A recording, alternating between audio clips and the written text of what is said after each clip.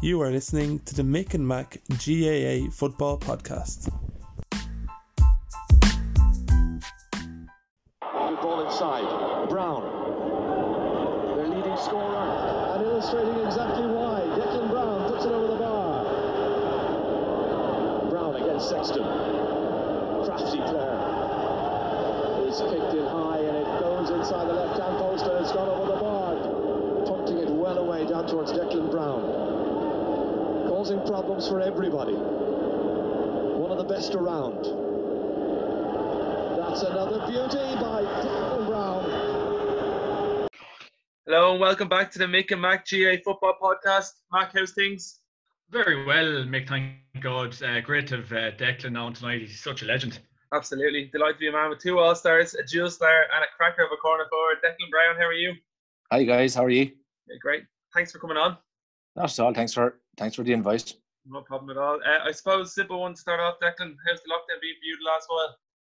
Yeah, I suppose it's obviously now it's kind of please God we're getting through it. You know, a lot of adjusting. I suppose it's unprecedented, and we didn't know what was hitting us at the time. And I think probably all of us thought at the start we'll be okay in a couple of weeks and it'll be all fine. And you know, and then as it went on, you kind of realise the severity of it. And then obviously, you know, we all love sport and we all love this and that, but when your health comes into it, you know, it puts a different perspective altogether on it. And it's all about saving lives and making sure everyone belonging to you is kind of safe and well, and then you worry about the other things, you know. But it's tough times, scary times. Like, who'd have thought we'd have faced into this? But like, I have two little girls, and I never thought in their lifetime that they would see this so early, you know. And how have you found the homeschooling? Have you been doing much of that? Well, not too bad. I've been working away, so my wife's she's a teacher anyway, so we're lucky that way. But no, thank God I had a good excuse to work, you know. And I read you're the chairman of the local ladies GA club, so I suppose with the roadmap coming out lately, you're going to be very busy over the next while with that. Yeah, it's very challenging, you know. Kind of only a small fry in the whole thing, like the ladies side of things, but my Rovers is a big unit of a club, and we'll take direction from the top as well. But again, it's safety, you know. It's we all have the 29th of June in our heads, and we've all been told we can go back in groups of 10 with two coaches. But I keep saying it doesn't mean we have to go back, you know, because I certainly won't be putting my stamp on things and signing off for things if they're not right, you know, because the buck will fall at my doorstep, you know. So and it might sound a bit silly and a bit overcautious, but no, like we all think we know all our players, but we don't know the circumstance they have at home or whatever they have. So we just need to be very, very careful. And obviously we're all busting to get back. We're all mad to get back doing something, but we have to make sure it's right as well. And I wouldn't be surprised if like some players don't come back at all, because there probably have people at home that are ill and they'd be too afraid to.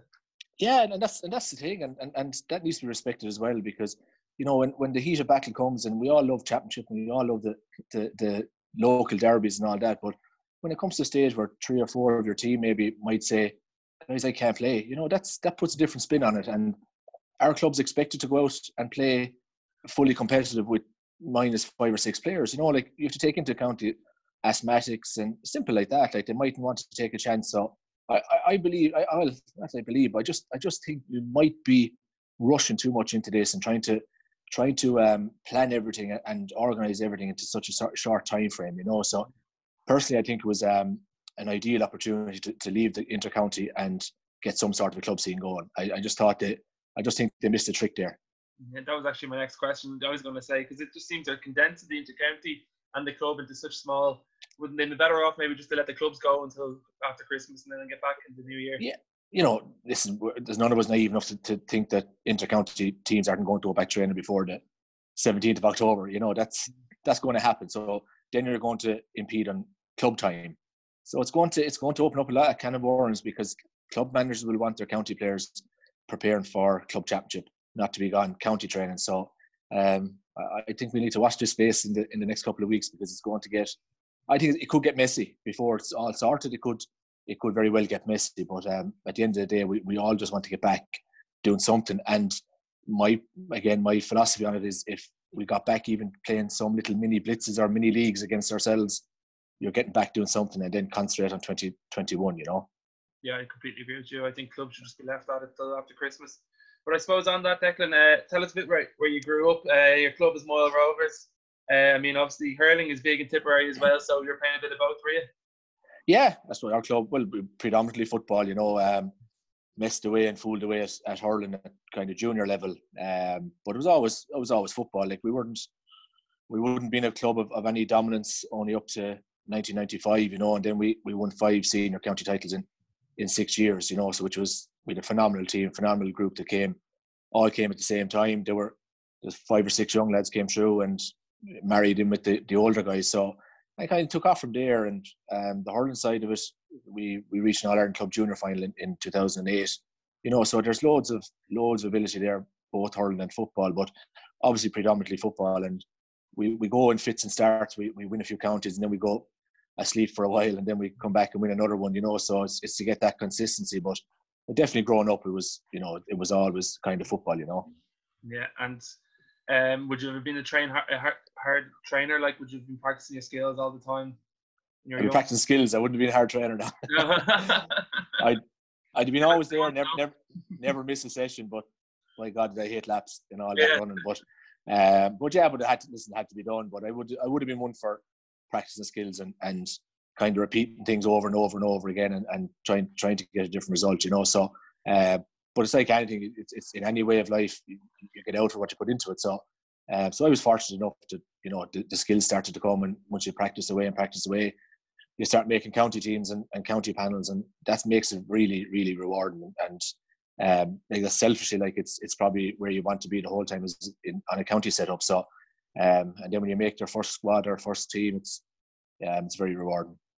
So tell us a bit about when you got started with the underage county setups. Why age would you be? Well, I was basically the under 14 Tony Forrestal tournament would have been hurling. I made that panel 2 years in a row, and then like football was probably, you were playing kind of B grades, under 14, under 16. But like it was always involved, you know, obviously from under 14 all the way up, and fortunate enough to have a rattle at both of them, you know, and back then I suppose the game and the training schedules made it easier to play both and give both a good crack. What's this? I heard when was it your first senior game when you were 17? You were a goalkeeper. Yeah, I was 16 actually in goal. 16. Yeah, I played in goal in the 95 for our club first county championship. You know, my dad, in fairness, said it was, you know, I was too young. I was small as well, and you know, football back then was, you know, kill or be killed, and you know, I'd say he was kind of afraid that, you know, if I got a belt at that stage, you know, it could turn you off. So I started in goal. In 95, and then it took off from there then. So you're a bit of an all-rounder. You've done it all. Well, it's just filling a gap, you know, and in fairness, like it was great. Like I left in a few clangers, all right, and you know, but it was great. Like I said, back those times, your full backline was your full backline. It didn't stir, it didn't budge, and they protected you, you know. So I always got great protection. Yeah. And was it hard? You saying there it was okay, but would you think it's hard now for anyone to do the hurling and the football? It's probably nearly impossible, let's say, as the years have gone by, isn't it? Yeah, you know, it's a real pity, you know. But you know, like every county player or county manager wants to get access to their players 5-6 days a week, whether be it on the pitch or gym work. So like the sums just don't add up. And it's even gone. It's gone very hard for club level as well, you know, with the way fixtures have gone. But it's, you know, it's a pity. It's a real pity because you know, it was something I enjoyed. It was something I loved. And if you ask any inter-county dual player like of Sean Og and, you know, Alan Kearns and Galway and like, I suppose Con O'Callaghan, all these lads, they'd be all mad busting to stay dual, you know, and would have been all delighted that they gave it a crack. So I think it's a real pity that the decision was taken out of the players' hands, really, because I know for a fact here in Tip or even in Cork, if you chose one, you would be told not to go back to the other thing, you know. So which is, you know, your hands are tied and you have to make a decision, which is a real pity because my time, it was great because, you know, you train twice a week and you match the weekend. So it was easy revert back to hurling or football, you know, and you weren't being killed either, you know. So would you like at football one week, then hurling the next week, you would just kind of swap over? Yeah, something like that, you know, and like, well, when I was on the hurling panel in 99, you know, I gave it my all, you know. It was mainly hurling I was trying, you know, and the football kind of was put on the long finger a small bit, but I had to give it as good a crack as I had in me, so and I don't regret it, to be honest with you, because like everyone's dream Tip is to play hurling for Tip, and I was no different, but it's a pity that's what 20 years ago. It was nearly coming to an end at that stage as well, Yeah. So you make your debut, I'm right in saying, in 1996 against a team you become quite familiar with over the next few years. You had some battles with Kerry over the years, didn't you? Yeah, 96. Yeah, I was still I played minor and senior in the same year. I was doing my leaving cert, and big occasion to play Kerry inside in Clonmel. And we had them up to 62 minutes. We were level or we were a point behind, and we conceded a silly goal. Our quarterback, my own clubmate, slipped, and Morris, or I think it was Darragh Canada, buried the ball. So that kind of took the wind out of our sails. But yeah, 96, it was daunting enough. But I suppose when you're that young, you don't really care. You have no nerves. You know nothing. So it's just to line up against the Maurice Fitzgeralds and the Seamus Moynans of this world was incredible. And it took off from there then. Seen there, 1997, 210 to 110, 98, 17 to 110, and 1999, 111 to 8. So there were some close battles. Tipperary were putting it up to them. Yeah, and it's well documented. If there was a backdoor system or qualifier system back then, we'd be pushing quarterfinals every year because of the team we had and the players we had. Just an awful pity that you get carried in the first round and you're gone for the year. And back then it was the old format. You played 3 National League games before Christmas, so you start to train in September, and then you get to the first week of May and you play Kerry and you're gone, and you have to do the same thing again the following September. So it was just. And saying that, on the flip side of it, you love pitting yourself against the best, and you'd always be hopeful that you could put one over on them, but it was never to be. But like I said, we had an unbelievable team for that 3 or 4 year period. And even in 95, I think the year before I came in, Tip, I think there was 7 goals they conceded against Kerry, to 13 to 15 points or something like. So there was always battles there, and it was always the last 10 minutes that kind of killed us. If it was the old system, 60 minutes, we'd a right chance, but it just wasn't to be. What was the toughest one to take out of those kind of 3 ones, because they seem to be the closest battles? Yeah, funny enough, I think the 98, the Munster final 98 was kind of it's probably the only one I think we didn't really deserve to come close. I don't think we played well enough.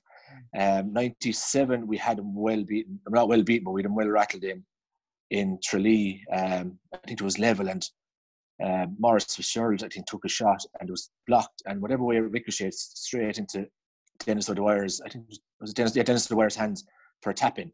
So that that put the nail in the coffin with a couple of minutes to go.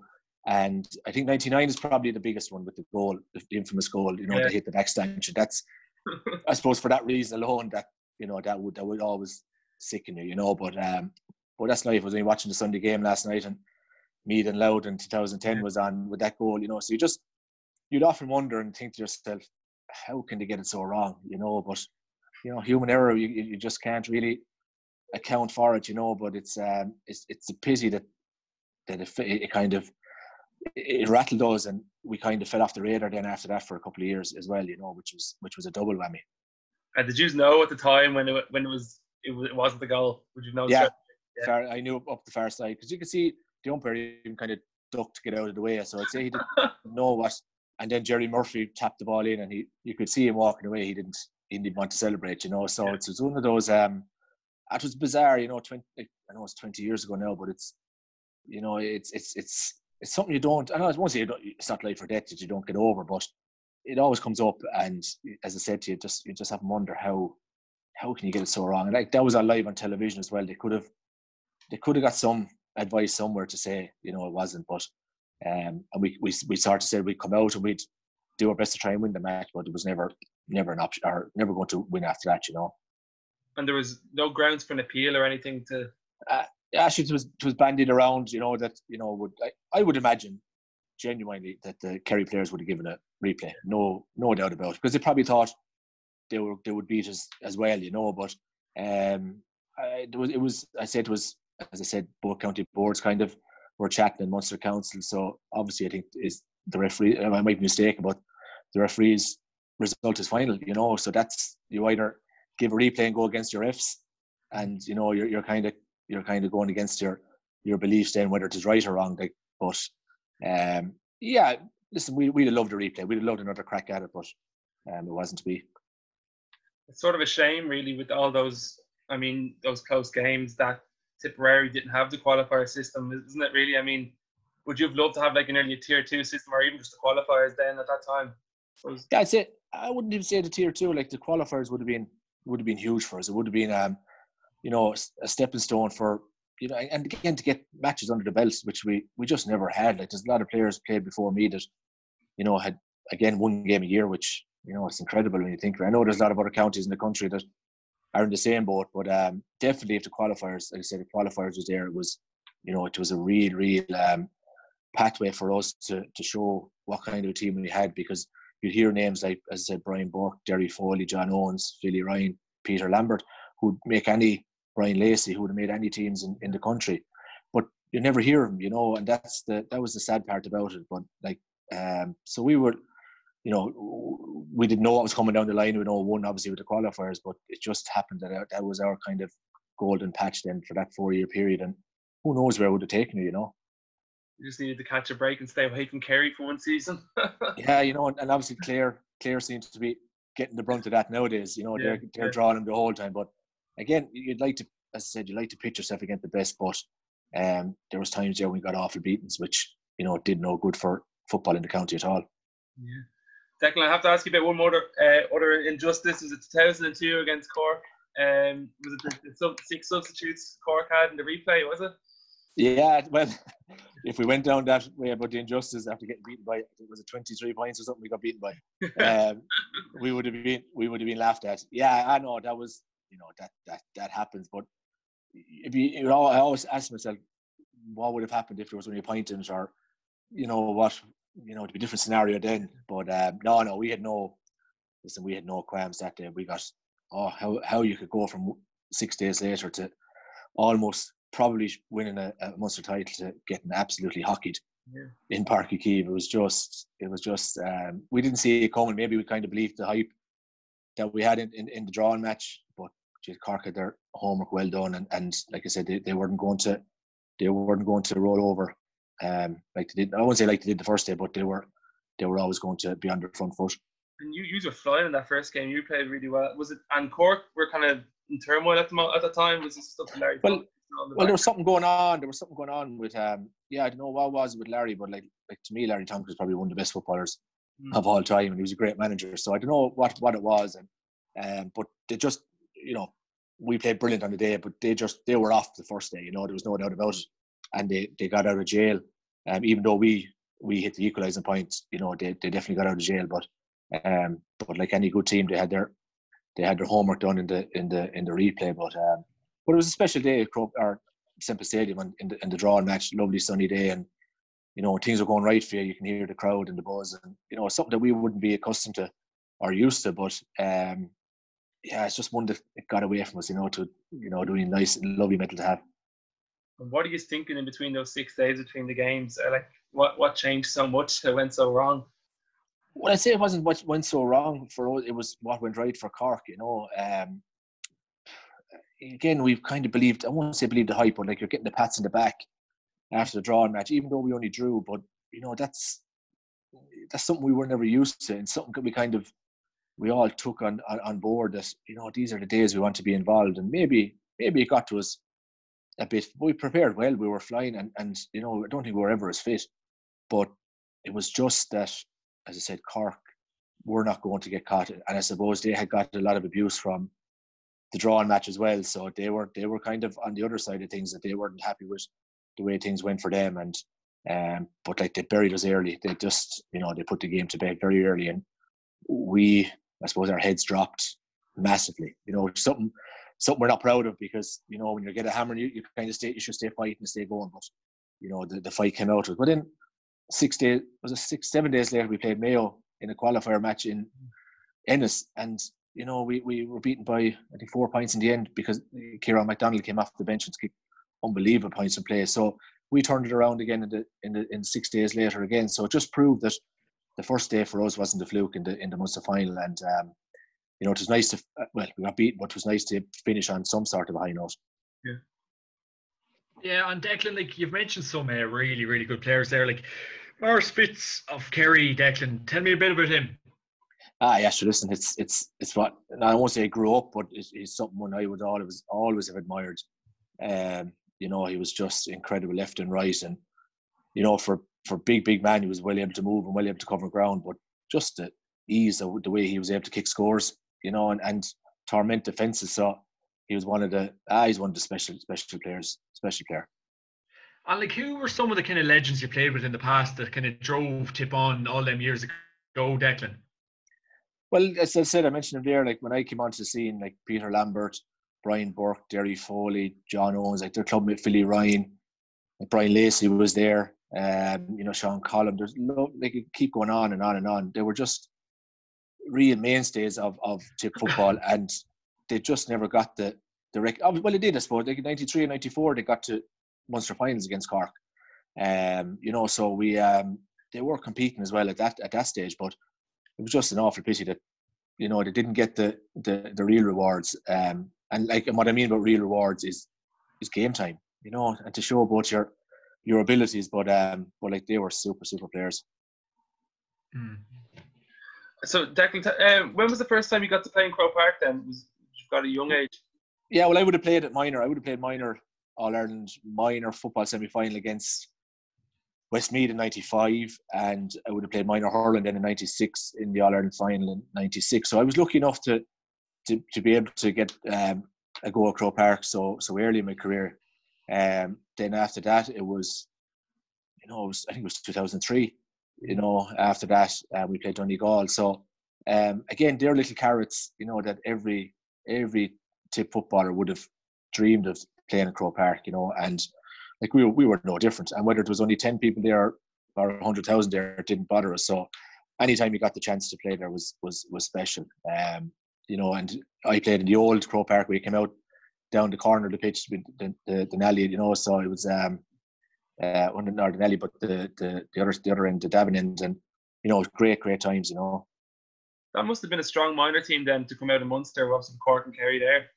Yeah, well, again, Cork beat Kerry in the semi-final, you know, so we had to play. We played Waterford, and we beat them after a replay. So to get to a Munster final, but it's you know, it was great. We went down to Killarney and given no chance, absolutely no chance. And it was 11 years previous that we had won a Munster title in minor level. So, but like Cork had, you know, they Sean Ogue, they had Anthony Lynch, they had massive player Nicholas Murphy, big players back then, you know. So, but I think it was 2-6-10 points or something. We came out with a win, you know. But we had a great team. We had a lot of dual players back then as well. So that was special because that was my first year minor. So I was young as well. And I don't know, do you really take it in at that stage? But just it was brilliant to win. Like Killarney is a special place to play, and for us to win it down there was great, you know. And then we went on to play Westmeath, a massive Westmeath team in the semi-final. And I'll always remember I got a chance one-on-one with the goalie, and I kind of hit it straight at him, you know, instead of picking my spot. And a little regret I'd have that I should have placed it rather than having a powerful shot. But yeah, no, it's a great journey, brilliant journey to get to the last four in the minor, you know. And would you have been tipped to kind of go further then? Maybe was it a surprise to lose to Westmeath? Or? Yeah, I'd say we were the surprise package all the way through, you know. I'd say no, Westmeath would have been, because I think Westmeath had to beat Laois, you know, and Laois would have been massive at that stage, you know. So no, we wouldn't have been tipped. But like, it just shows you the little things that can swing your way or go against you, that, you know, we could be in an All-Ireland minor final handy enough too. Yeah. And I mean, some of those games you played in Croke Park, that Donegal game always stands out. Brian McIver said it was all about you that day, even though you lost. I mean, and obviously the Tommy Murphy Cup final, like you put some really good performances in Croke Park. Yeah, like I said, it's like I've always said that you try and do your best and try and, you know, individually and as a collective and as a unit, you know. But you know, when you get to Croke Park, you must perform, and we said that, and we stated that against Donegal, because we took a big beating against Kerry in the Munster Championship as well, you know, and we beat Carlow then in the first round of the qualifiers, and lucky enough to beat Carlow. And then the draw was made for Donegal, and we were all kind of saying where it'll be, and then they announced it was going to be Croke Park. So like that week was amazing, you know, just the fact that you're playing senior football in Croke Park. And again, up to 60, 62 minutes, we were well in that game, we're only a point behind, and Brendan Devaney snuck in for, I think, a goal in the end, and it killed off. I know that Brian Roper scored a goal as well, but you know, but to get to Croke Park and not disgrace yourself is huge, you know, because Donegal would have been well tipped that day as well. But again, it's nice to get there. And then the Tommy Murphy Cup in 2005, it's you know, for me to walk the Hogan Stand steps personally was a huge achievement. You know, it was a massive honour. You know, I wasn't even capped, like Loughmore were county champions and they had no representative, so they nominated me at the start of the year. So it's amazing the way it worked out. And I know the Tommy Murphy Cup can be, you know, it's well gone now, and it probably wasn't given the recognition that, you know, at the time either by all the bigger counties. But you know, for us to get an opportunity to play in Croke Park again was massive. And we played Wexford, who had a massive year the year before in 2004, Matty Ford and all the boys. And how serious Wexford took it, we don't know. But it's nice to win it, and we got a trip to New York out of it as well. So it's as I said, they're our little carrots for all of us, that, you know, that the bit of work that we did paid off. Yeah. And say in recent years, I think Tip got to that All-Ireland semi in 2016, Declan. Like, have you kind of been a bit kind of let down by this, like, the success of Tip over the years since you retired? No, how to say that again? Or no, kind of like just like the recent success for Tip, kind of have you been kind of maybe a bit let down, or like where have we been the last few years for Tip football? In the last few years, well, no, it's not. It's you know, obviously getting to 16 was huge, and you know, the weaker counties, I won't say weaker, but the smaller counties, like when you get on a run, you know, it's like any other big team.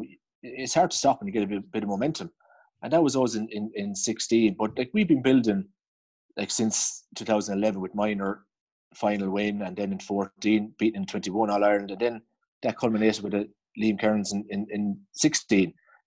Obviously, it's going to be hard to keep those dizzy heights going, you know, and you crave, you know, getting to an All Ireland semi-final. Like, what's the next step is an All Ireland final. So we're not naive to think that, you know, that was going to happen. But it just shows you, like, if Robbie Kiley's black card that day, you know, we could have beaten Mayo and be an All Ireland final. But obviously, then we lost Peter Atchison off that team. He emigrated, clubmate of mine. He emigrated, and you know, Colin O'Riordan the year before.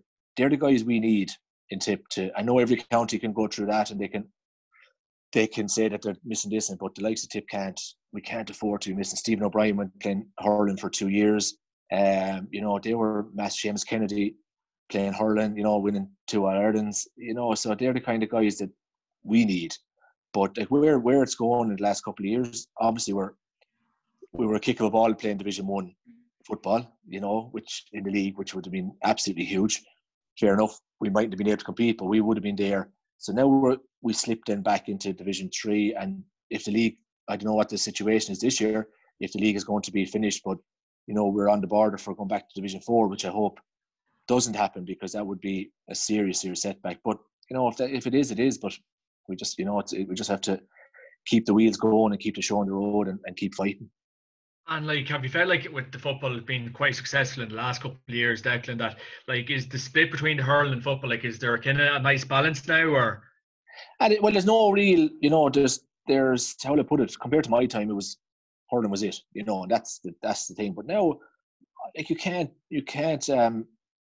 diss, or you can't say that 16 for Tip football was a fluke or anything like that. You have to recognise that there was great shapes made and great strides forward for Tip football. You know, obviously it was never going to last, and you'd always be hoping it would last, but it was never going to be easy to keep it going. But like, hurling and football in Tip they're separate, and there's no, I think there's a happy medium there now that, you know, and like I said, Stephen O'Brien went playing, and he gave it a try for 2 years, you know. So you have to, Seamus Kennedy's gone, you know, so you just have to live with it and watch your own side of things.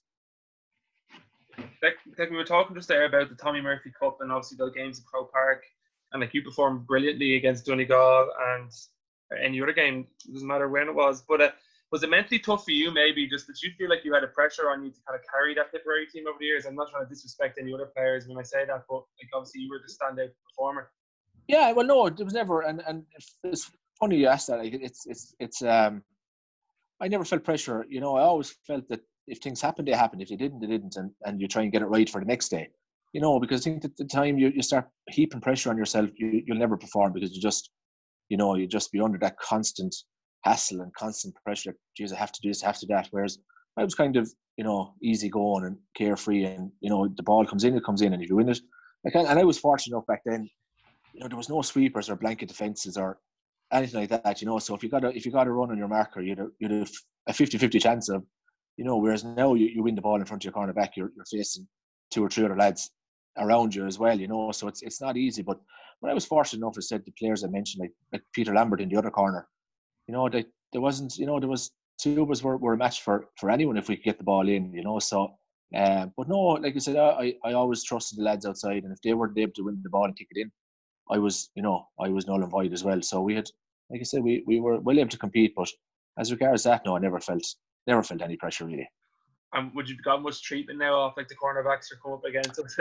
Tough. No, there'd be tough guys, you know, and I've marked a lot of tough lads. But no, never like that, you know, because I'd never put in for either myself, because you know, I wouldn't be able to box or mind myself that.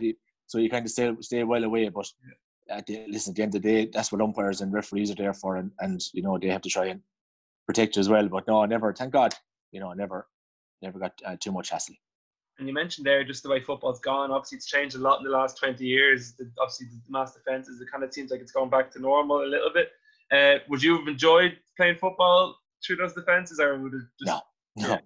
No, I'm glad I'm gone, because it's just, you know, like I said, and you watch all the videos and All Ireland goal now they've been on the last 3 months, like, where I know they're different times, don't get me wrong, but the goalie kicks out the ball and the 4 midfielders jump to try and compete, and you win the break and you hoof the ball into the forwards. I played in that era that, you know, if you're good enough to win the battle with your cornerback, then you have a great chance of scoring 1-2, 1-3 or 4, whatever, 5 points or whatever it is. Whereas now it's, you know, it's the survival of the fittest. Like whatever with the blanket defence, I wouldn't be able to handle chasing, you know, someone cornerback right up the field, you know, and they might score. Like the way it's gone, like some cornerbacks nowadays would outscore the corner forwards, and that's just the way it is. They're gone, and they just don't care to stay going. So, but like you said, thankfully it's coming back. It's coming back a small bit back to basics again, which is nice to see. But how long that'll last, you know. But again, it's very hard to argue with teams when they win All Ireland's playing that system. You know, at the end of the day, that's what it's all about. And I'd say they won't ever hand back the All Ireland medals. Absolutely not. And you mentioned some of the cornerbacks. I mean, who the biggest battles you would have had with over the years? I'm sure there's a few Kerrymen in there somewhere. Yeah, you know, like I said, Seamus Moynihan, you know, Mark O'Shea, Mike McCarthy from Kerry, Anthony Lynch, Graham Canty, you know, Cork lads, Kieran Hyland from Wicklow. I mean, I played like 12 years Division 4, so you'd be facing all those guys, Shane Briggs in Waterford and Andrew McLaughlin, Kildare. There's an awful lot of good cornerbacks out there that, again, some of them didn't get the recognition that they deserved either, you know, for soldiering so long in Division 4 and like myself getting beaten in the first round of a championship, you know. But no, an awful lot of, you know, you have to respect everyone that's on a county team now. Yeah. And I heard we were on with Wooly, he was saying the Kerry lads like used to chat to you when they were playing. Well, I was good. I was good to chat back myself, I have to say. But you know, like I said, there's always more to life. You know, if you can have the crack at someone, at the end of the day, that's what it's all about too. But not to be going old, but obviously there's some lads might chat back to you, so you know then you're in for a real battle. Then you know, you have to suss things out first. What would they be saying to you? I know, just general chit chat, you know. But it's just, and it might be just a part of the play that someone got a score, and you know. But again, you'll be sussing things out. If a fella didn't respond to you, you knew you could be in for a dogging, you know. And from Cav myself, Declan, so like, would you have kind of played many Ulster teams in the past, like, or what kind of teams would you have came up against?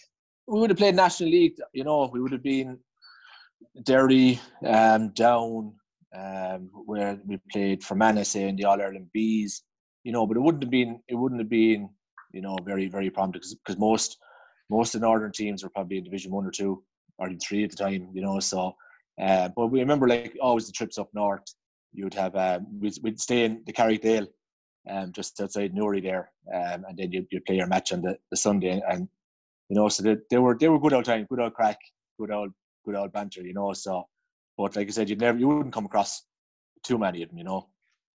And like any memories of playing kind of Cavan or that kind of crack over the years? We've played just in recent years. Yeah, well, I think we played in Breffni. I think it was Breffni, yeah, in I'd say in 06 or 07 in a league match. Cavan, I think Cavan won by 2 or 3 points in the end. Good tough game, but as you said, recently then there was good battles with Tip. So it was. I remember going up to where did we play?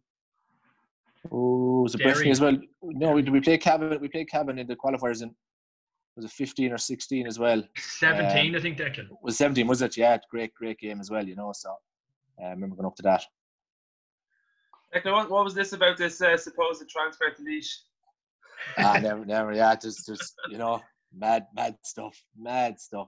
I was never formally approached. Well, I don't think it was ever formally approached, but I'd say that the soundings were put out there all right, but no, just at the time it was kind of flattering, you said that you'd be associated with something like that, but people that know me know what my club means to me as well, so there was never a runner.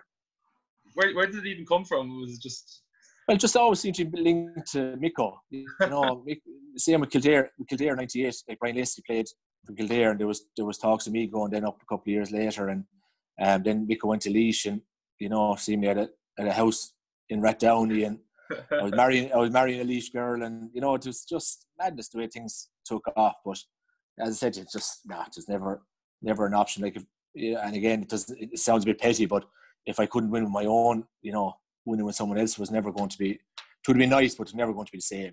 So. But there's plenty of Tip lads and plenty of other lads around the country could have transferred, but they didn't either, You just mentioned your club there. I suppose what does your club mean to you? How important is the club to you personally? It is. It's no different to every other player, every other inter-county player. And I was lucky, again, I was fortunate enough to play in the old system where you're nearly always trained once a week with your club, regardless of county training. You're always nearly there on a Friday night with your club. Whereas now it's the county players just come back in the week before club championship, and it's very, very hard for them to come back into the swing of things. But no, the club is where it starts and where it finishes for everyone. And I think we need to, when we play inter-county, we kind of get lost in that bubble that this is the be all and end all. But it's like when I retired from Tip, it was lovely to go back to the club scene again and to be part of that setup again. And you forget how good and how much crack there is there in the club. And now turn full circle, you nearly see how affected the club players are now, and how badly they are being treated, because to play one game maybe over the summer period, like it's incredible. And then you try and cram it all in October and try and win a county title in November. It's I think it's madness. So I would, like I said, the club to me is just special people, special players, obviously friends for life. And when you win something, I was fortunate enough to to play in an era where we did win, and I ended up winning 7 county titles, which it's lovely to look back on. Played in 2 months of club titles, 2 months of club finals. Played in Croke Park with our junior hurlers, which is, to me, to this day, will always be the best day of my life. To run out in Croke Park with your club. We got beaten up by Connie Shamrocks, but to see our club mentors and yourself, the fellas that carry the water and bring the bibs and bring the cones, walking out in Croke Park, and looking up, they were just looking up in all the place. That's something that stays with you forever. So, like the club, we'd have many a row and you'd be pissed off for things that go on at times, but it's a special place, the club for everyone. It's not just me. You said something there, actually. Do you think there's a detachment between the county players now when they go back to their clubs? I even find it, I'm in Ballybones and Dennis in Dublin, and I sometimes see that they don't really connect as well with other people in the club who are there all the time, probably because they spend so much time away from the club scene. Yeah, that's it. And I suppose now, like, again, a lot of inter-county players, some of them are working away. Say, like in Tip, there's 5 or 6, 7 of them in Dublin. So their life is in Dublin as well. So you're coming down to play a match for your club, and you're probably just seeing people again, sporadically for one match, and then you might see them again for another couple of months. So it's a pity, but again, retirement will come to everyone at inter-county level, and then you will always have your club to fall back in, and that's what makes it very sweet. Like the club develops you and it makes you into the player you are, and then you go on and represent your club at county level. And I think every county player, you know, when they do retire, they'll always look forward to going back. But there is a divide there, mainly because of the commitment and time that goes into inter-county level. It's mental stuff. It's absolutely mental. But I keep saying, you sign up to it, and you have a choice to do it or you don't, you know, and that's the way it is. And there's nice rewards there. Like, players are well looked after now at inter-county level, and they're compared to what it was 20 years ago, they're, you know, it's nice rewards for them, you know. And do you feel the kind of county setup kind of suffocates players, Declan? Because, like, obviously, like, if the club is getting these players there in the first place, like, is there a fair balance? With the county, like, the county is suffocating. There's no doubt about it. No two ways about it. Like, it's I would imagine no different to our time, but you eat, sleep, and drink it, you know, and that's the way it is. And you're probably, the way things have moved on, like with technology, I'd say there isn't an hour that goes by and each inter-county team in Ireland that they don't get maybe a WhatsApp or a text or an email with some sort of a stat or some sort of a diet or some sort of a program or weights or S&C, where back in my time, you turned up to Thurles or Golden in Tip on a Tuesday, on a Thursday, and you had a match the weekend. There was no one watching what you were eating really outside of it. There was no one, you know, minding you that way. You were, I won't say it was a trust element, but those facilities weren't there for us. But now again, it is suffocating. But then again, when you see the condition all these county players are in, you know, they're animals. Each and every one of them. So they're getting the rewards. They're getting the best of doctors. They're getting the best of trainers. They're getting the best nutritionists, psychologists. So when you have all that mixed into one, you know, you're producing a fine specimen of an inter-county player. Whereas back in our time, we were kind of just go out, train hard, play your match. So there's just more attention to detail now. And again, maybe suffocating is probably the wrong word, because I think that's what every inter-county player craves now. They want all this information, and they want all this these things available to them 24/7 if possible. And, like, do you feel like, we were talking to a couple of players in the past there, like, do you think the fun is kind of gone out of the game to a certain extent at the minute? Like, from years ago, like, even Mickey Quinlivan's kind of took a year out there, Declan. Yeah, well, it's very hard. As I said, like, it's a decision you have to make yourself, like, whether you want to be in it or not. So it's up to yourself then whether you take a bit of fun out of it. But I would say it is too severe. But then again, like, fun and crack doesn't win you All-Ireland medals, and that's, you know, like, I look back at my career and the crack we had and the great times we had, but very little show for it. So, like, you have to get the balance as well. But I would safely say the enjoyment is going out for a small bit, but players are still playing, they're still training, they're still doing it. So there must be some element of fun and enjoyment in it for them. But it's very hard to see from the outside looking in where the real fun element is, you know, because, as I said, it's gone too serious, you know. But again, that's what players want, you know. Seems to be like a good routine for players at the minute. Just fitness, I suppose, really, isn't it?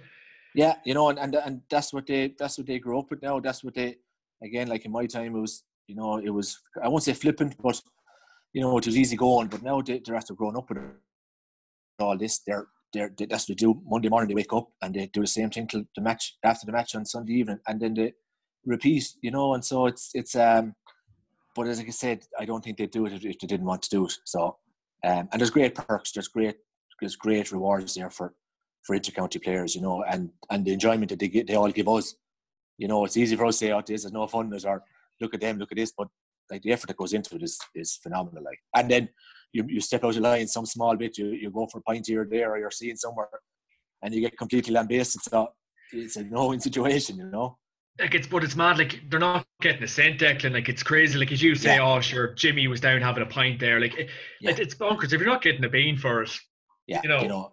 Well, like, in fairness, they are well looked after mileage wise and gear wise, and, you know, there is different perks there. But again, do we want to see it being paid? It's very hard to see how that'll be sustainable. But definitely the reward should be there. Like, I think, like, at the end of the year, you know, but then you have the revenue involved, and you know, if you get extra this here, extra there, like, you know, it's all has to be accounted for. I think, like, every player at the end of the year should be getting 5-10 grand, whatever it is, just as a token to say, here, this is it. We could definitely afford that, you know. And it sounds easy to do.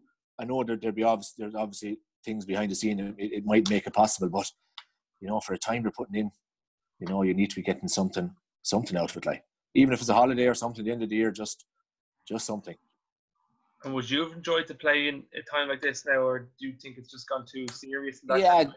Well, like I see it from a different perspective. Obviously, you're married and like I have 2 kids, and you couldn't do it's a single man's game. There's very few probably married with kids, and you wouldn't blame them because like the commitment levels are you're either in it or you're not. So it is tough.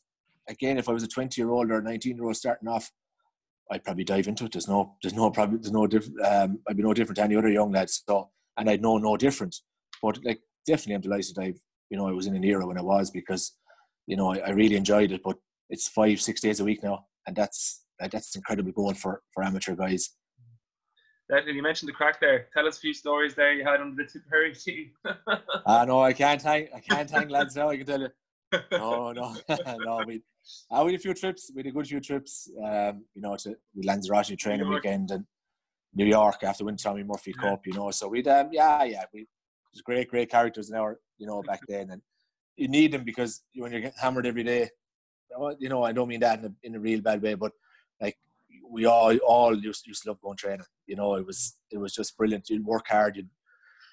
You'd enjoy everything, and after league games, we always went out.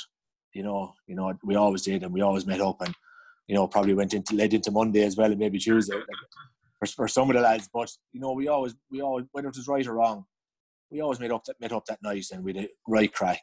So again, I think what harm, and I know the Tip senior footballers, when they got to the run in Croke Park against Mayo, they did the same every night after a match. They went out for points as well. So it does bring it together, and lads are so fit and so well looked after themselves. A few pints in a night out is not going to knock much out of them, but it's just, as I mentioned earlier, it's the sly comments and the dirty digs that you get. Oh, this fellow was out and that fellow was out, and you're giving your time for for the love of the game. So a few pints here and there is not going to kill.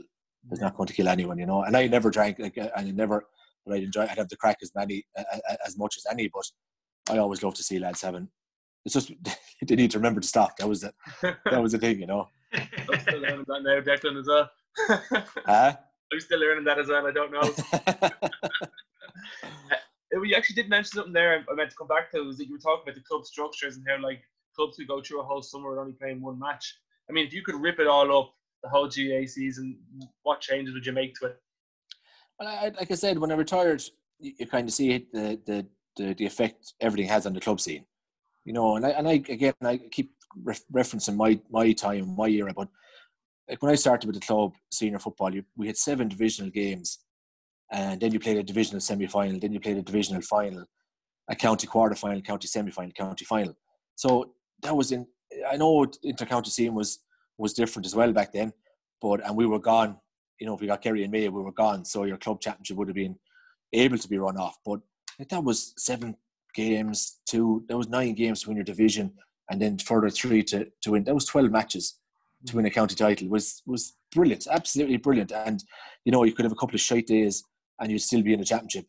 So I'd love to see an emphasis where club players are going to get the amount of game. Like you see the training per match race, so it's incredible. It's you've club players who are training away, especially now, even through this time. No one really knows what's going to come out of this, and we're all eager to get back. And I think this year is going to be an exception, and we just get on with it. But I think you have some clubs training in January, like to finish your county championship in November, having played one match in the summer. Like I know we had COVID, but like the weather we had over the last 3 months, we still wouldn't be playing any championship matches. Yeah. So I would love to see that gap bridged. Some bit that the intercounty doesn't dictate so much. Because at the end of the day, the club player, like I said, is the key thing to all of this. And I think clubs have been very, very patient. Like you could always say that clubs throughout the country could join force and say, we're not doing this anymore.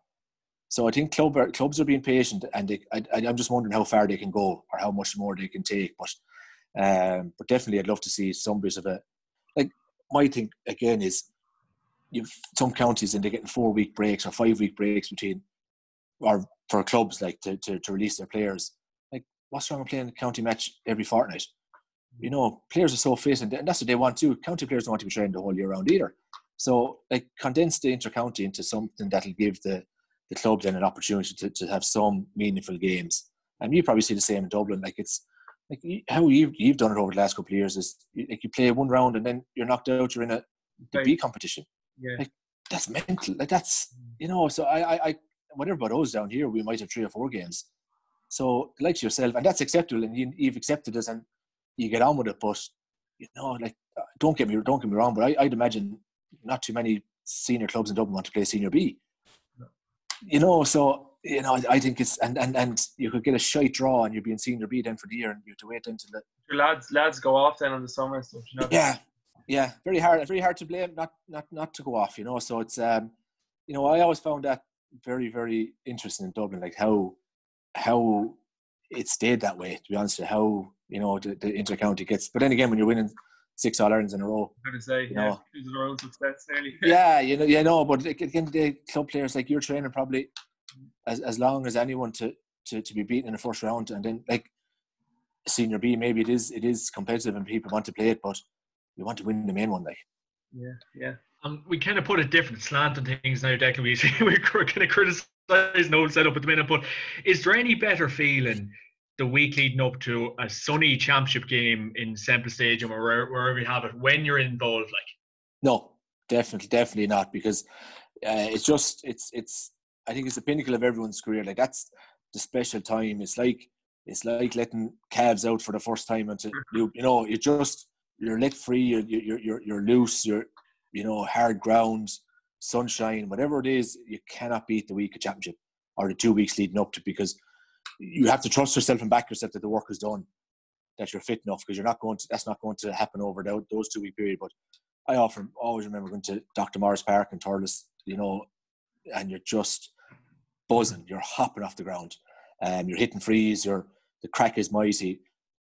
More often than not, we got hammered the following week, but it was just special. That, as I said, the work was done, the hard work was done. We're just going through a few things and getting ready for it. And like championship is special, and that's what we've all. And it's a pity, actually. Your leagues now are probably more of a championship than your championship. There's more emphasis nearly put on the league, but back then, I remember, the draw will be made in October or November. And then you're waiting, you're playing through the muck and shite of the league. And then, then the first week of May or the end of April is in, and you're ready to go, Great time. And that's what you miss the most, because at the end of the day, the torture of running and getting fit is not easy. And again, back then, you always had a few pounds coming back after Christmas, and you have to get rid of that, whereas now, they're conditioned all year round. But again, preparing for championship, there's nothing beats it. And like, do you feel like the form book goes out the window when it comes up to championship? Like, do you think the league actually brings a lot into the championship? Like, do you need to have a good league to have a good champo, or what do you think? Well, again, in my time, like, no, you couldn't, you couldn't compare the league to championship for us, because there's times we were a different animal come championship. I remember we finished, I think it was 2003. No, maybe 2000. Was it 2 or 3? We finished with 1 point in the league, and I think maybe 2002, and we nearly end up winning the Munster title. So it was just, you get momentum going, and you get things right, and you get a few injured lads back, and you get a few lads coming into form. But nowadays, it probably, it does transition into the championship, your form in the league.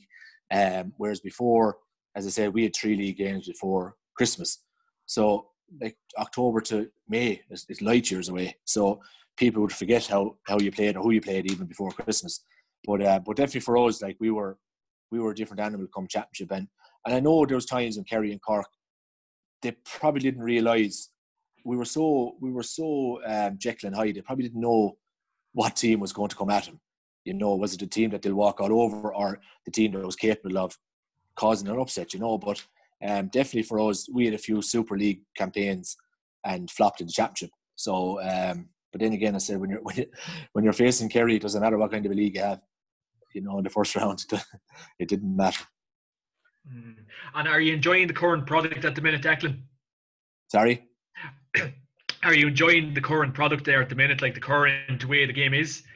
No. It's getting back there. It's getting back to the way I think it should be. But obviously, it's a needs most it was over the last couple of years. I know a lot of managers and a lot of coaches got to blame for changing this to the blanket defence and the hand pass and all that. Like it's like we're all traditionalists at the end of the day. We all want to see it catch and kick, but that's not the correct way to do it either. You need to know what you're at. But no, it's getting there. I have to say this year gave us a bit of hope with the way it was being played again, and hopefully, I think this period when we do get back I think you'll see some smashing games. I know it'll be in the winter time, but I think you'll see teams going ho for it and wanting to win. And I think the only way you can win is to play football and make that ball travel and make that ball do the talking.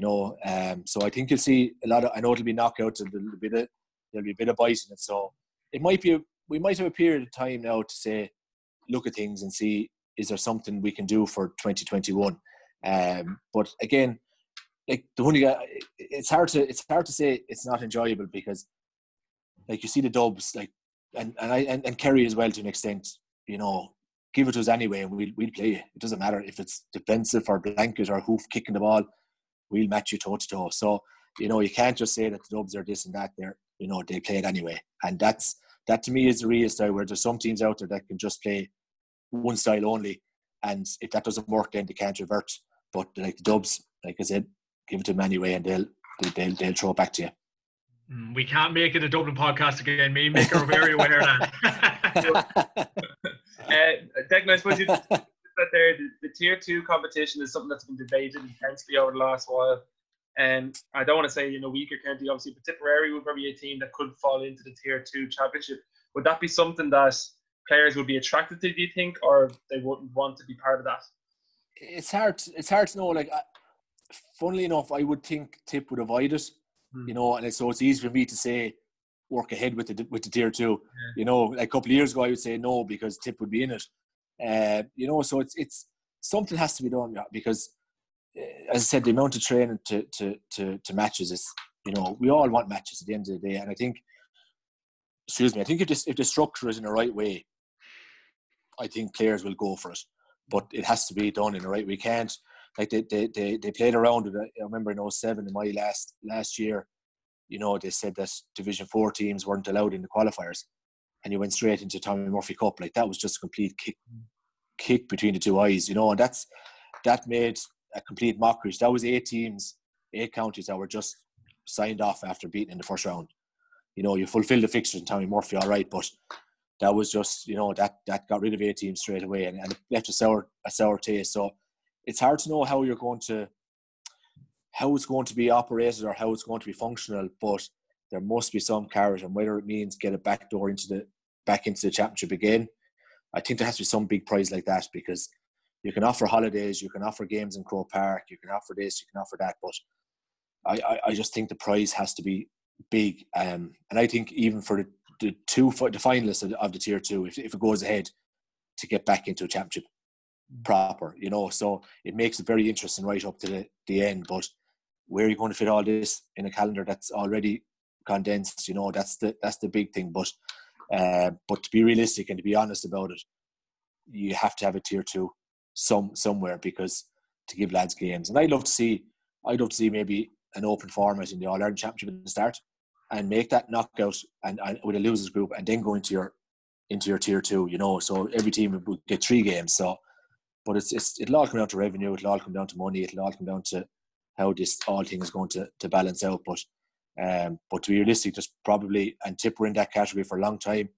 there's probably 10, 12 teams in Ireland that just won't develop with the current structure. But I suppose the counter argument would be, is if they're in a Tier 2, they'd probably never get a chance to improve by playing better teams as well, if you know what I mean. Yeah, but like I said, if you have that carrot of getting back into, like if you got a run, if Tip were in Tier 2, and like you ended up getting a run in Tier 2, that 2 games, if you win 2 matches, you might get to a semi-final, and then you're one step away from playing your Tier 2 final in Croke Park, and also getting back into an All-Ireland Championship proper. So maybe I'm well off the mark there. That might be possible at all, but that's what I'm saying. You need a carrot there at the very end of all this for these teams, because, as you said, they won't develop, but it's something to fight for, because like tipping in 16, if a team gets a bit of momentum, they're very hard to stop no matter who they are. Yeah, and I suppose it has to be promoted. There has to be the money in it. It has to have all the right structures in place, because otherwise players would just say like they feel like they're not getting looked after properly. And that's it. Like, and I think, as I said, it all depends how it's put across to people, like, and players, because at the end of the day, county boards, county boards are there to officiate, and they're there to go to all these meetings, but like, the buck stops with the players for me on this, and I think everyone should be getting their tuppence worth, and they should be able to say on it, because there's no point in voting on something in Congress that that has no bearing on what the players have said. And that goes on, so I think it's important to get this right, because we're in a situation now where, as you said, players will, although with the way things COVID are gone, they might be able to go to America. You know what I mean? So it'll be all different landscape next year, but it's come to a stage where players will just say, I can't give this time anymore to this setup and a tier 2. So, that's why I was saying, if it was a knockout, give everyone a chance, an open draw at the start. You have a crack at the All-Ireland Championship. You're in a losers group. You have a second crack at the Sam Maguire, and then after that, then you have to go into a tier 2, and see. But then again, that'll come down to the spondulics as well. Again, the money again, so it's just a pity that'll dictate, Imagine an open draw, Dublin Kerry in the first round. That's it. Like, and you can get Tip and Waterford, Tip and Wicklow, or Wicklow and Wexford, or whatever it is, and so be it. But they'll have the loser group to. That'll be brilliant, yeah. And it's like that. The qualifiers, you've often heard us say, like, the qualifiers made the stronger team stronger. Because it was their second chance. So if you you have a second chance, it's not the end of the world. But like, for the likes of the Tips and the Waterfords and the Clares and the Wicklows, that we could get 2 or 3 games in this by avoiding the big guns. So I think it'd be very interesting. Give it a go, or even Champions League format, 4 groups of 8 or 8 groups of 4. I think you just have to try something like the Super 8s. I wasn't gone on that, because again, it's geared towards the big teams. So but then again, it's bringing in massive amounts of money. So, Declan, are you using this podcast as a launch for your GAA president role? No, if you see the run-ins I've had with some people in those roles down the line, no, definitely not. Definitely not. No. That's my problem. If I have something to say, I'll say it. That's to my detriment at times, but no, those things don't interest me at all. That's what we need, though. We need someone just to let it all out. Yeah, but you need to know when to hold back to. That's why they're there. They know when to say it and not to say it. Whereas I'd be just too out there. Declan, you've been very good with your time, and I won't hold you on to it much longer. But I was just curious to ask you about the international rules. You were part of it in 2004. Am I right in saying? 3 and 4, yeah. 3 and 4. Was that something you enjoyed doing, or was it just like brutal? Because it seems like the Australians in there in that time were. Well, it's funny. Like, do you know the story? Like, in 03, John O'Keefe was manager. I was selected, and the squad. I was flying. I was in good form. I was enjoying it and enjoyed the training. And we were trip to Australia. So I went to. I suppose that was. We flew out. We flew out on a Sunday. We landed in Australia on a Sunday. We played a practice match on a Tuesday against a local team, and I was taken out. I was flattened off the ball by one of the Australians. So that ended my tour down there. I had a dead leg, and I had a foot bleeding from the top of my thigh down to from the bottom of my thigh, or the top of my thigh down to the top of my knee. And so that was I was out there and spent a week in bed. The other week on crutches. I was out for 6 months when I came back. So for me to tug out and to go and play with the best players in Ireland was, it was my All Ireland to an extent, and then it was just taken out of it. So it was bittersweet, because I was so built up and looking forward to it, and I wasn't worried about playing or getting slapped or getting belted. I was just in top form, and I was confident in the way I was going. And then, like I said, to get taken out of it. So it was, like, to have a trip to Australia was huge, but it didn't it wasn't nice because you were watching lads then after the second week training and you were trying to get back. I made a massive effort to get back for the second game, but it was never going to happen. So the following year then, in 2004, Pete McGrath was manager, and I have to say hats off to Pete. I was struggling with injury. I wasn't at the fitness levels at all for it. Just couldn't get the body right. And he selected me in fairness for the squad. So I got on for 20-25 minutes in Dublin. So, we're forever grateful because he could have, he probably could have dropped me or, said it wasn't to be. So at least I got my opportunity the following year. But definitely, 3 was, everything was right and fitted in right and just getting going and, to be walloped. And, it was a pity because those chances for the likes of myself don't come around too often, and as I said, the time and effort and commitment that went into it, it was nice to get a trip out of it, but it just didn't work out for me. And are the Australians nicer off the pitch than they are on it?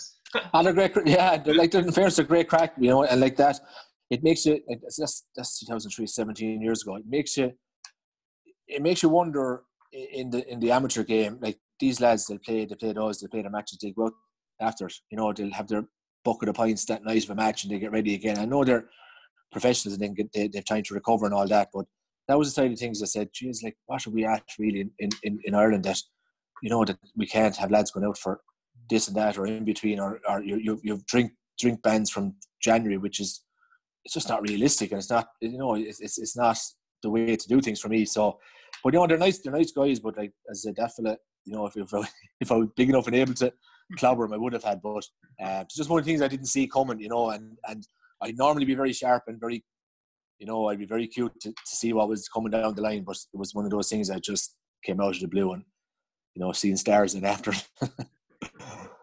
It's very interesting that you just mentioned the kind of the training regime. I was just talking to Killian Clark, he plays for Cavan there, he used to play for Cavan there last night, Declan, and he was talking to the Australians when he's doing the Aussie rules, and they couldn't believe that here in Ireland, I think Killian has to leave Dublin at 4 o'clock, come home for training for 8 o'clock, train from 8 to 10, go back. The Australians couldn't believe that, Declan.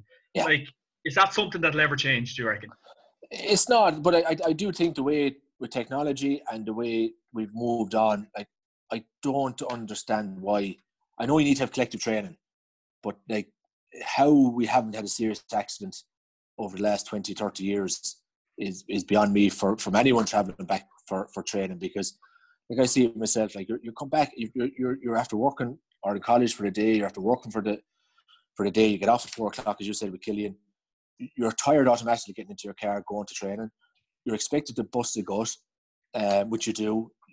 Everything is GPS tracked. It shows you what effort you're putting in. Then you have your bit of grub, and then you're expected to travel back to Dublin. Or I just think like how it always made me feel how lucky local guys were that you're only half an hour from Thurles or half an hour from Cavan or half an hour from Ballybone, or whatever it is. And I think it's only a matter of time before something. I hope I'm wrong, before something serious happens, because most things now are motorway driven. Boring, long 2-hour spin that something's going to happen. So I just like to see, and maybe a lot of counties they are training lads in Dublin. They have someone to do, but obviously come close to championship, the collective stuff has to be done. But like I even see club players now. When it comes to championship, they're coming down from all over the country to get a session in, so you can see him. So it's tough. It's tough, like, and that's the thing that makes me really feel players want it, because they're willing to do that, and it's incredible, like absolutely incredible. And Declan, you were with a year with the Tipperary under 21s in 2016, am I right in saying? Yeah. Was that something that would interest you going forward, managing the senior team, or? Well, I have to say it was great. I really enjoyed working with the best players. The thing I found very hard was, we'd be so close to them, them all, you probably know the parents is telling lads that they're not part of the squad or they're dropped for a game. That was just awful hard, and something I wasn't really prepared for. So that's the side of things. Maybe the coaching side might be I won't say a safer bet, but you need to be cut out for that, and it's not nice. So down the line, obviously when again the kids are older and if an opportunity comes up, we'd have a look at it, but it's again, it's time consuming. It's 5 days a week, and like you forget about the phone calls and everything during the day, trying to organise training sessions. There's a lot in it now, but you know, the rewards again for a coach are great when things are going well. But you know, when you're not winning, it's not easy either. You know, as a manager.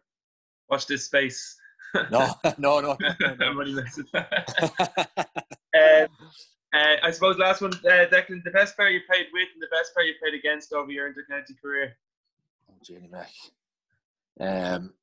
You know, there's a load, like in Tip, there's an awful lot of, like, obviously Peter Lambert would have been huge for myself, but I think overall my career with the club and county, like the player that had most input in my career, even like just a club mate of mine, Derry Foley, you know, we just had a telepathic understanding going on, that he knew what I was doing, I knew what he was doing, and we got the most out of each other. You know, he was absolutely super. Like, and I said Peter Lambert, Philly Ryan, Brian Burke, all these guys. It's hard to mention. You know, Paul Fitzgerald, you know, Eamon Hanlon, all these guys who I would have played with, great players.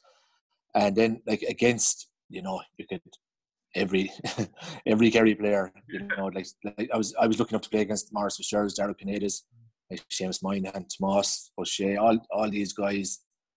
So I'd be very, like I said, I respected all of them, and you know, Peter Canavan, you know, super guy. So Matt Connor, who would have grown up watching, Mikey Sheehy. So I'd have a lot of heroes, a lot of idols that I would have, you know, grown up watching. And you know, I'll never forget. I think it was Dublin played, Dublin Kerry in Semple, the time that Maurice Fitzgerald's famous point.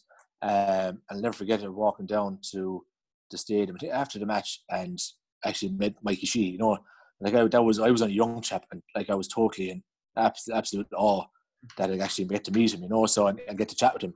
So like, there's a lot of players that would have played, and to be wrong to list out probably the best, but there's you know, there's plenty on for and played against as well. And one last one, Declan. If you had to pick two players to complete a full forward line with you, what would them two players be? Oh, gee. Michael Dunn and John McMahon. Outside the Tip, you know, to me, there's probably nothing better than, like, the Gooch was. Yeah. You know, the Gooch was absolute savage. Like I'll tell you, I'll name five. I'll name a six. Yeah.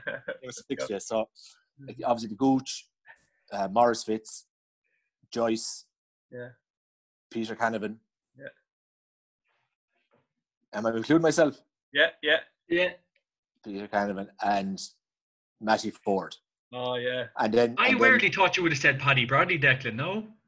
Well, I see. I wouldn't have. You know, I wouldn't have come up against Paddy an awful lot. Like I'd have come up again, like Paddy, but then you could make Desi Dolan.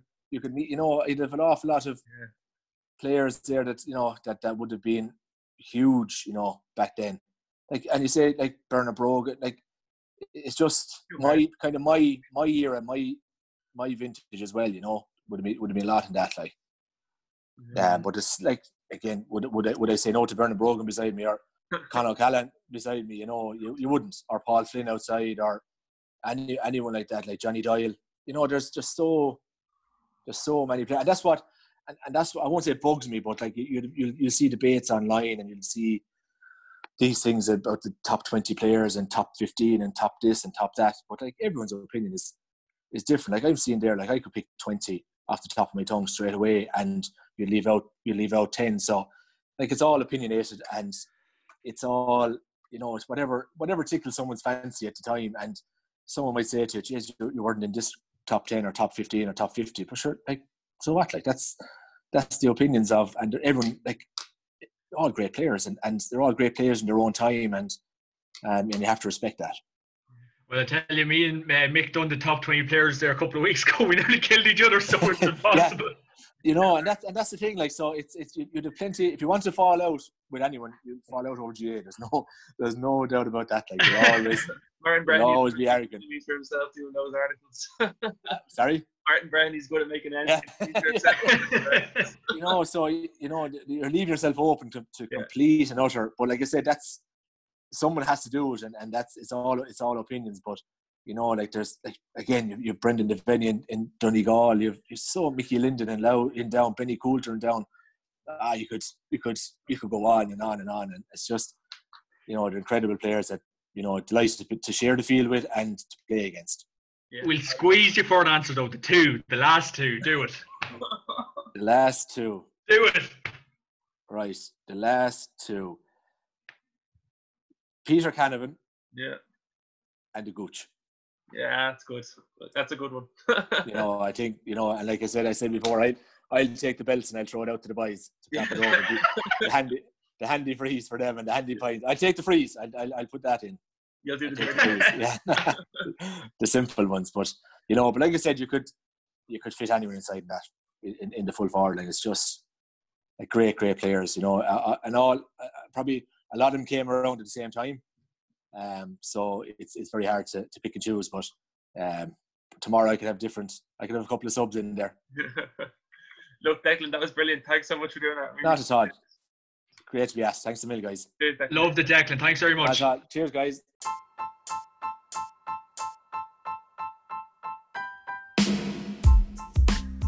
Thanks for listening in, and don't forget to follow the Mick and Max GAA Football Podcast on Instagram, Twitter, and we are on Spotify.